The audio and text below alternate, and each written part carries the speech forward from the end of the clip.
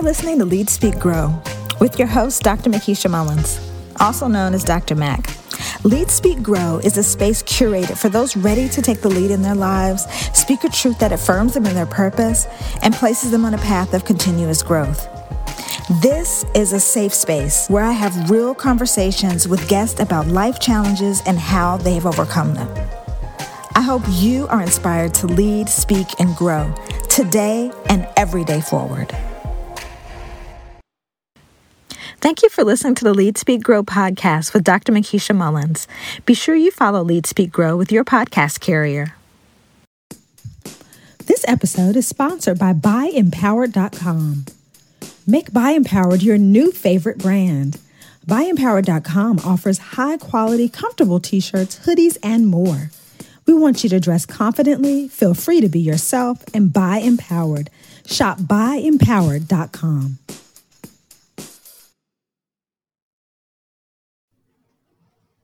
Hello, and thanks for joining the journey today with Lead, Speak, Grow. I'm your host, Dr. Mac, and I have with me today Mr. Scott Whiteford. He is the Director of Leadership Analytics.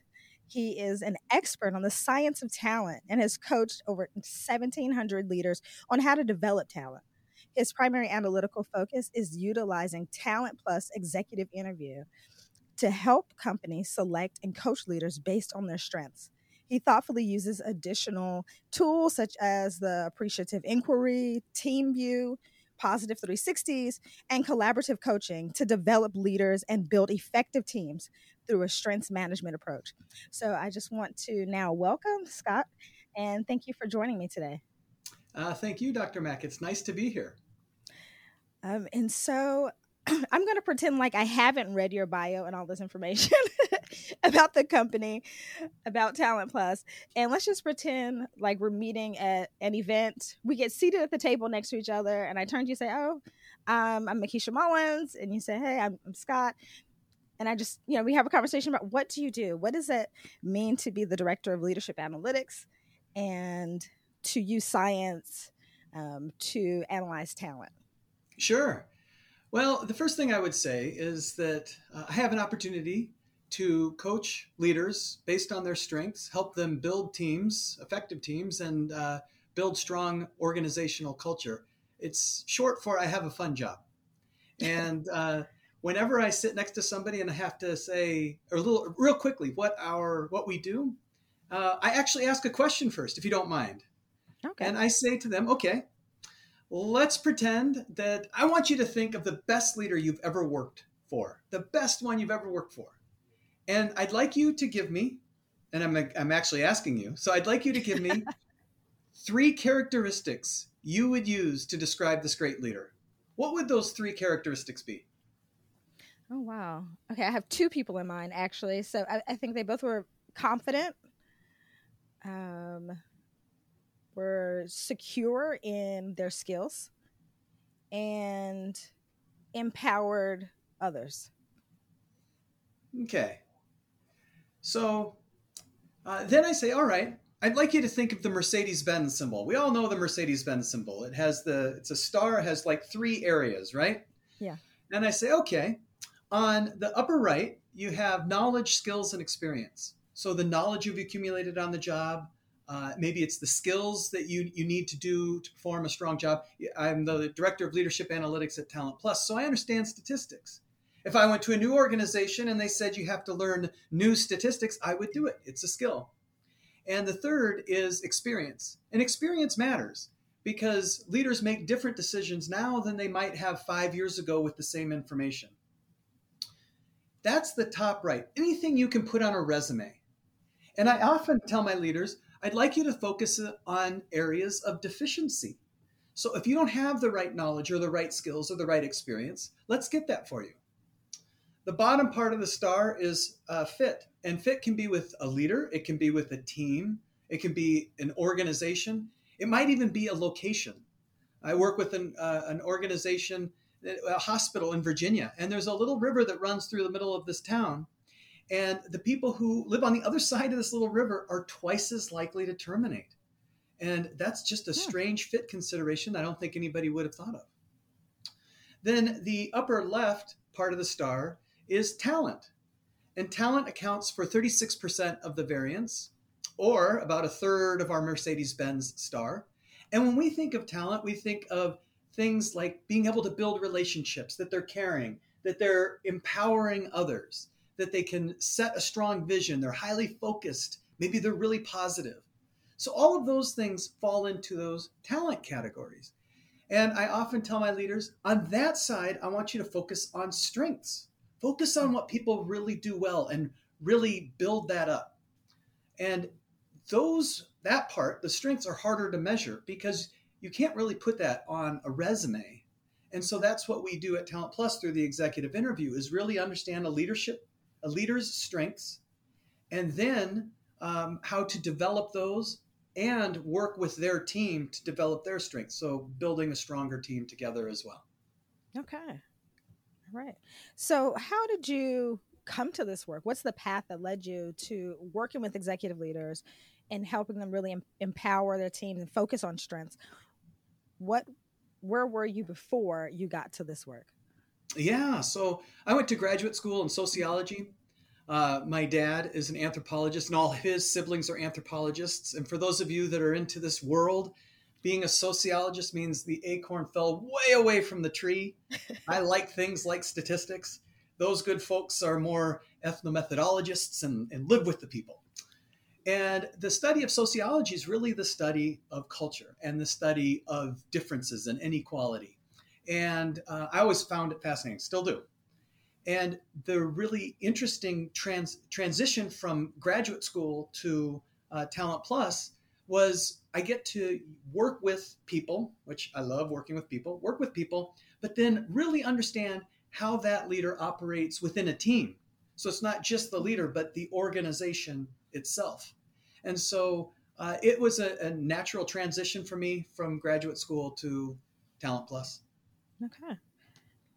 And so you mentioned enjoying statistics and numbers. So you have kind of a balance here. You're kind of the technical person, but also the person that values the personal relationship as well. So what are some of the analytics and measurements that you talked a little bit about how you approach it with the three-pronged approach, or the three areas of the star. So what are some of the analytics and stats that you use when you're working with clients? It's very heavy in analytics, actually. When you think of things like relationship or focus or vision, it sounds kind of soft and touchy-feely, and people would just say, really enjoy people. And we'd be, yes, well, you need to come work for us. And it's really not that way. What we want to do is we want to understand a leader's strengths, but really in comparison to other leaders as well. So, for instance, on our leadership interview, we have 10 different themes. And a leader can be strong in 5 of those themes and be successful. And a different leader could be strong in the other 5 themes and be successful. So it's not about just understanding one theme. It's really understanding the leader overall. But to get to that point, where the analytics really come into play is that we have to develop questions that aren't obvious, but that separate really strong leaders, as defined by our client partners, and leaders who are a contrast group, or maybe average to below average. And so we go through a series of questions to really see what questions differentiate between those two groups. Because if I ask in an interview, do you like to work hard? Everybody will say yes. And that question doesn't give us any information. Yeah. Who's going to say, no, I don't want to work? Yeah, that concludes the interview portion, and you'll be on your way. And so the beauty with when we use the executive interview is that it takes about 2 hours to complete, and we use it with our clients for both bringing new leaders on, but also then focusing on those strengths and development. And that's where I spend most of my time. Okay. And so with those initial conversations, so of course everyone, is trying to figure out what's the best answer. Oftentimes we use survey people. So talk a little bit, this is where I'm going to kind of go a little bit to the nerd. I'm always interested in kind of survey design and the way questions are asked and how we how they're asked in multiple ways throughout a survey, right? So you're going to ask the same question 5 times in this inventory, but it has to be asked very artfully. So how often do people try to kind of find their way around it, like get a pretest, so to speak, so they Mhm. can do well or perform well on these things? Well, the first piece is the research is very strong. So we spend a lot of time analyzing items, analyzing questions, making sure that they can't be beat, so to speak. Yeah. And so we look for consistencies in answers. So if there's 100, 150 questions, we'll look, just like you said, we'll look for those kind of consistencies. When I was young at Talent Plus, I got on an interview and I was with a leader who was applying for a job with one of the organizations, with one of our clients. And the first thing he says to you goes, I did all this research and I'm going to beat your interview. And this is before I started the recording. So I said, well, okay. And I thought, okay, this is somebody who's really going to try to beat the interview. And so I would ask the questions and he would just give me a litany of answers and he'd be all over the place. But just because he was all over the place doesn't mean he was saying the right things or the things that we find with strong leaders. And in the end, I'm sure he hung up the phone and just thought, nailed it. And instead, it did not turn out very well because of the types of answers he was giving. He was fishing, but not fishing for the right things, so to speak. So we spend a lot of time making sure that the interview itself is consistent over time and that individuals are consistent as well. So to give you another example, if I go through the interview 10 years ago and then I go through it today, I'm still a relationship oriented person. I'm still highly focused. I still love solving projects and problems. That's still me. But the development comes in really focusing on where can we put Scott in those situations where he will be most successful, even though we see the consistency from time one to time two. Okay. And so with that process, when you're going in, obviously what is the most kind of frequent reason people reach out to you and call you in to do this work? Because I know oftentimes people are unnerved to be kind of shown to the world or their weaknesses revealed is the way they feel. It can be anxiety inducing for a lot of people. What are the points in which organizations say, okay, we need this, please come in and start this work with us? Yeah. So we usually have organizations come to us. And so we don't headhunt. I don't go out and find the people for that organization. But when they bring in kind of their final 3 or 4 candidates, then we have an opportunity to interview them. The organizations we tend to work with tend to be with a growth mindset. And so they're really looking for an edge. And like I said, a lot of companies focus on that third of the star with knowledge, skills, and experience and really ignore everything else. Or it's they briefly go over that. But a lot of organizations know that there's more to it than just knowledge, skills, and experience. And so those are the types of organizations that we tend to work with. Another one that has come up recently is the DEI. Organizations come to us to help with DEI because when you look at somebody's talent and those strengths, we see no differences in age, race, gender, or LGBTQ plus status. And so because we don't see differences in those strengths, it helps break down some of the walls that might have already been up in other organizations. Yes. And with that, I'm going to come back to the DEI thing that you just mentioned. But first, I want to ask you, what are some of the common, like you mentioned, they want to focus heavily on the knowledge and the skills component because we think, obviously, this person, like, yourself, they have to know stats, they have to be, fluent in this. But the other components are also important, like you talk about the fit component and their interpersonal skills and all of those things. What are some of the most common errors that are being made when people are selecting? Do you ever get to the point where people have their final candidates and you're like, none of these people are a great fit? You have to kind of reevaluate your overall search. So what are some of those common mistakes people are making when they select their candidates? Yeah, the most common mistake. And I see it repeatedly. And that's probably why I still have a job, because if people figure this part out, I might not have a job. But anyway, the most common mistake I see is let's take sales, for instance. So you have a team of 5 salespeople, and your chief sales officer, chief growth officer leaves the organization, and you decide, I'm going to select my next chief growth officer from my 5 salespeople or my 5 sales managers or whatever they are. And they immediately go to their highest performing salesperson and promote them to a leadership position.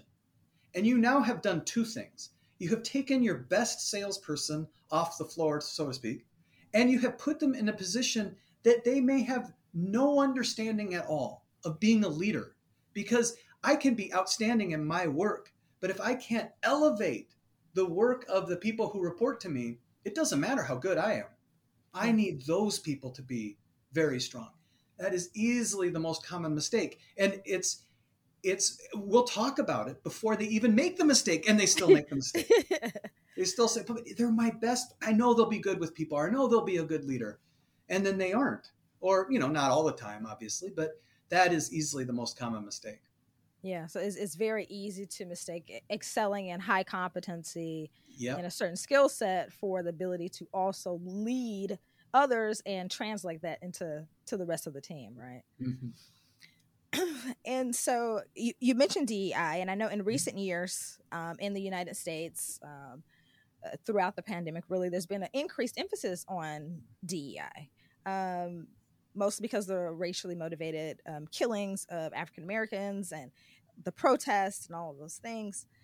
So that renewed interest has led to the creation of many DEI VPs of DEI in different parts of organizations.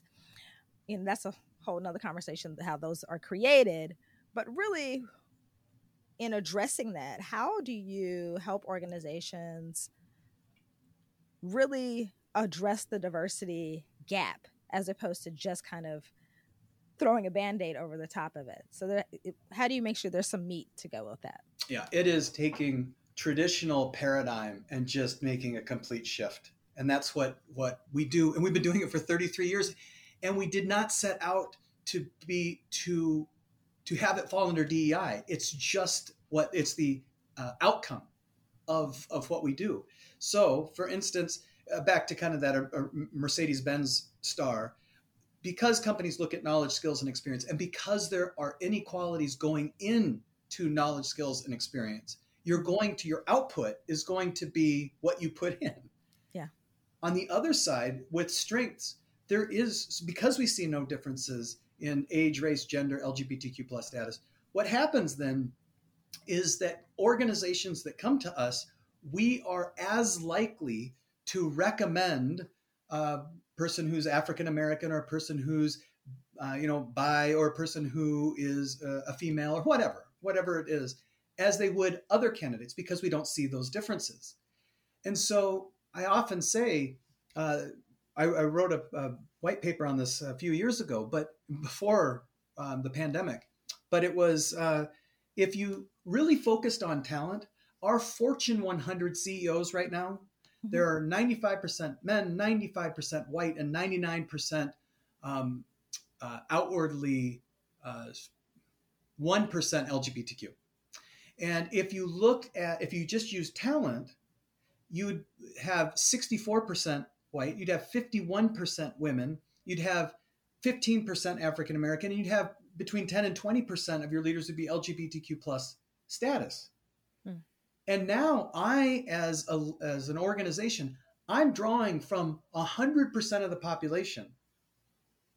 Whereas going back to the Fortune 100, the stats that I just read, that's only 30% of the population.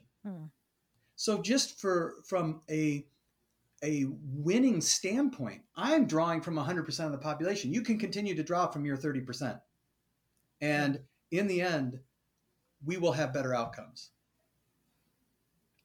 Yeah. This episode is sponsored by BuyEmpowered.com. Make BuyEmpowered your new favorite brand.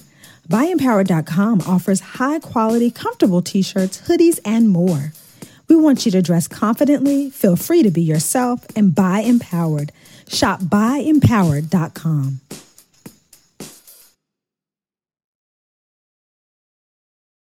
So what is that conversation like? Because I think oftentimes we obviously are blind to our own biases, right?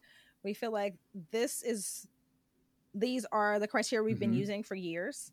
It's been serving us. We feel like we're doing well as an organization. We feel like we're open. We feel like we're interested in diversity, and we provide equitable environments. What about what you're doing is different than than what we've Yeah. been doing, The, right? the big thing that we do differently is rely less on the knowledge, skills, and experience than they're usually used to. When the organizations come to us, Mm. regardless of reason, it's because they know there's more. They want better. They want to do something. So they're already open to the idea of let's not just look at the traditional knowledge, skills, and experience. Let's look at other things. And not only is it the strengths that we've talked about in our conversation, but also how does that work with the strengths on the team? I mean, how are we looking at team dynamics and organizational culture? And so when our clients come to us, they're usually interested in something new anyway, and we help Mm-hmm. provide that. So they are, in many cases, more likely to be searching for people outside of their traditional paradigm. I work with a big um, healthcare organization with 41 hospitals, and they came to us and said their diversity increased by 26%. I then presented that. I was excited about it, presented it at another conference, and another group that I've worked with for a long time, they came and said they saw an increase in 63% diversity within their organization. And in neither one did we say we are promising that. We just said if you go to a different type of paradigm, you are going to get better candidates, more diverse candidates, and they just go hand in hand. Yeah. Do you work with organizations to set those goals? So maybe you don't come in and obviously make mandates and say you're going to diversify your workforce kind of thing. They obviously are open to doing something differently.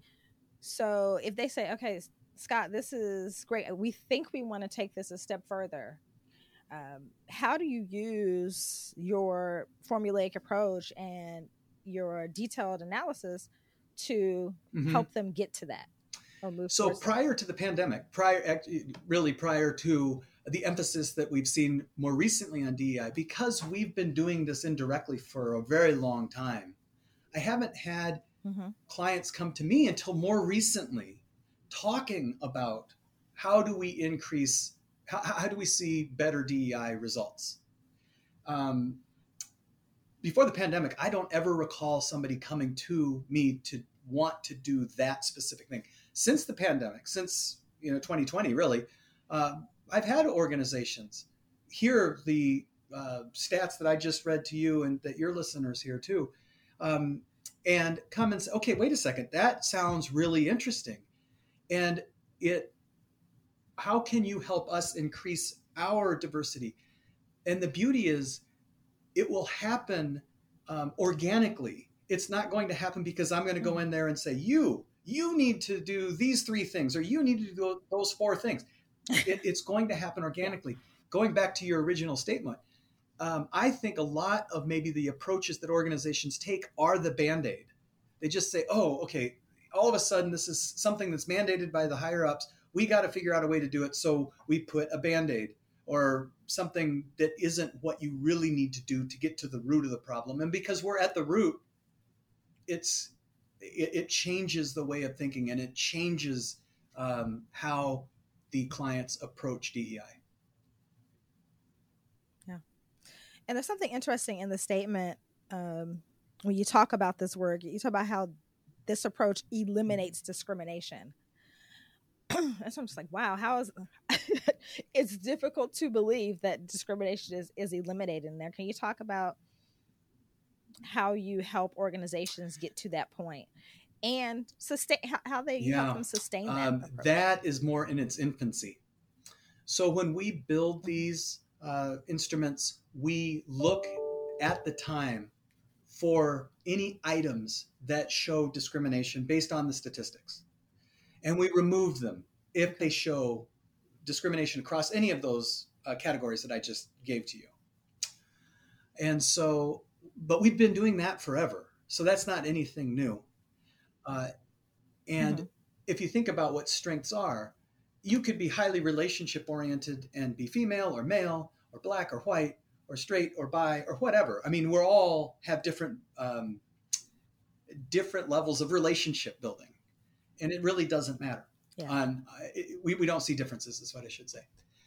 So to answer your question, though, we're in the infancy of really helping our clients work through it. So it's not just a one-time, hey, we're making a selection. You've helped us select, great. We've helped us increase our diversity, great. How do we see that more ongoing? And the real work then becomes in the development work that we do with our client partners, and developing the leaders, developing the teams. And again, because the approach is such, it's not necessarily a focus on here's how we sustain DEI. It's more of a focus on here's how you treat people, here's how you treat your employees, and here are the types of questions that you ask them that don't have the discrimination built in. So, for instance, if we sit down, the two of us sit down, regardless of who you are, I might ask, what do you want to get out of your career?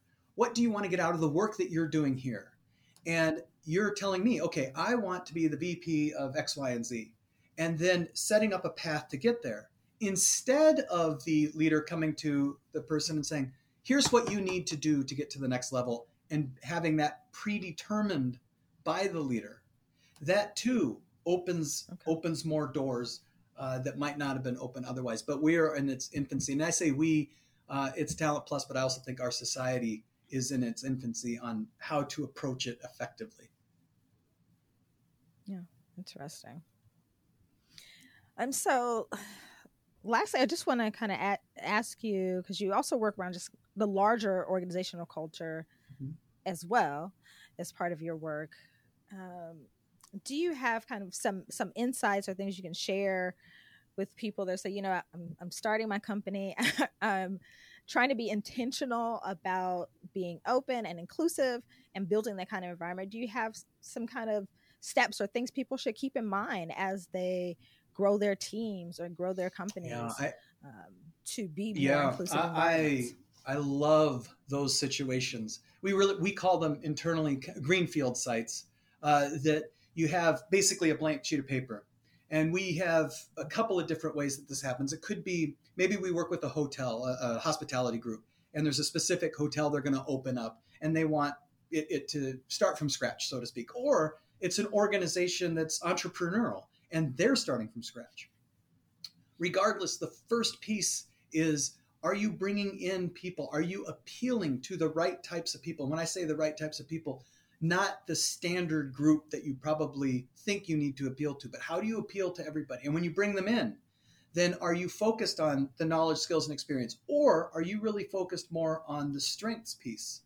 And once they're in, and that should right there reduce discrimination. Once they're in, are you asking the right questions when both putting the team together, when coaching the team, coaching the individuals? Are you helping the person reporting to you dictate their career path rather than dictate it to them? The more flexibility you can provide to the individual that's on the team or the new hire, the better they're going to perform. And I believe the less discrimination you will see, because they're helping set that path forward. So my recommendations to new organizations are really threefold. One, do you understand the strengths of the people you're bringing into the organization? And are you placing an emphasis on that as you bring them in and develop them? Two, do you understand the team dynamics? Or are you trying to do this one person? So do you understand the team dynamics and how they work together, like a basketball team? Big centers and short guards, are they working together well? And number three, how does that team fit within the organization as a whole? Are you measuring the organization, and the engagement and satisfaction of the employees. If you do all three of those, three things will happen. One, you'll get a more productive workforce, and so they will produce more. Two, they'll be more satisfied, and the best, I should say, more engaged, because the best predictor of customer satisfaction is employee engagement. And three, ironically, the outcome we haven't even talked about, but is very true. You will see an increase in revenue. You will see better profits, top lines, bottom lines, by taking an approach that's really people-centric. Yeah, that's always a good way to to help, especially a sales-oriented organization. Your Right. revenue is going to go up, right? But that's just the outcome. That's not, we don't set out Yeah. to say we are going to increase your revenue. It will happen then with an employee first approach. Yeah. And do you ever show them the analytics that correlate to that increased revenue? Do you go back and say, okay, this is your report after a year or 2 years, or I'm not sure the timeline they work with, and show them like, this is what you've been doing, and this is what's starting to happen? We build it as into a our result. contracts. So it's not only Okay. a nice to have at the end of the year, hey, how'd it go? It is, this is what we're going to measure. And we have that discussion up front. Here's what we want to see. And if there is something amiss, well, let's do some real analysis to find out where it is so that we can be better partners to you. So we actually put ourselves out there in the contract at the beginning. We're going to measure this based on what you want to measure, and we'll put it all out there. And if it's not working, so to speak, then what do we do to make sure that it does for year 2 or year 3? Yeah. That's great. So that was my other question about the time length you work with organizations. Is it just a year? But you mentioned 3 years. Work with some or as far as 30 years. I've worked personally. I've been with Talent Plus 17 and a half years, and I've worked with some for 16 years. Same organization. Yep. Oh, wow. And we keep, it's not a 16-year contract. Wouldn't that be nice? But they want to renew. In fact, our renewal rates are about 96%, which is very high for a consulting firm. We're not a project fixer. We're a partner. Okay. So that's just kind of intrinsic to the approach, right? So they just think of you as just an extension of the organization. Exactly. Almost. Well, that's great. Well, I just want to thank you so much, Scott, for this chat. I feel like there's a couple other things I could to speak to you about, and lengthen this conversation be all day long, basically, because I think it's so interesting about the use of analytics to really speak to some of the what we call the soft skill components of individuals and talent. But maybe that's a conversation for another time. So that's a part 2 conversation. But thank you so much for your time. And if people want to engage with you and say, wow, I think I may need to talk to Scott in Talent Plus and get some help. And so how can they connect with you? Well, I'm Scott Whiteford, Scott C. Whiteford, I believe, on LinkedIn. My email is swhiteford@talentplus.com. I would love it if your listeners reached out. We also just put out a book on culture, which is such an important piece. And they can get that at go.talentplus.com/make it a great day. So that's how they can contact me. And I really hope that they do. I hope listeners reach out. I would love to talk to them. I just enjoy the discussion. Even if they're not interested in buying something, we'll still have a great discussion. So, but I also want to thank you, Dr. Mack. It's been a great show. I enjoy coming on, and your questions were thought-provoking, and I thought we had a great conversation. Statements made by Dr. Whiteford refer to research findings using data related to age, race, and gender that could possibly be applied to research conducted in the LGBTQI community.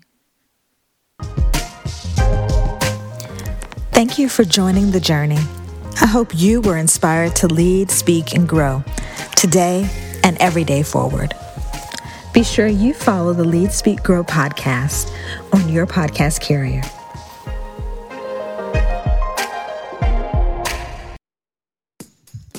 This episode is sponsored by BuyEmpowered.com. Make BuyEmpowered your new favorite brand. BuyEmpowered.com offers high-quality, comfortable t-shirts, hoodies, and more. We want you to dress confidently, feel free to be yourself, and buy empowered. Shop BuyEmpowered.com.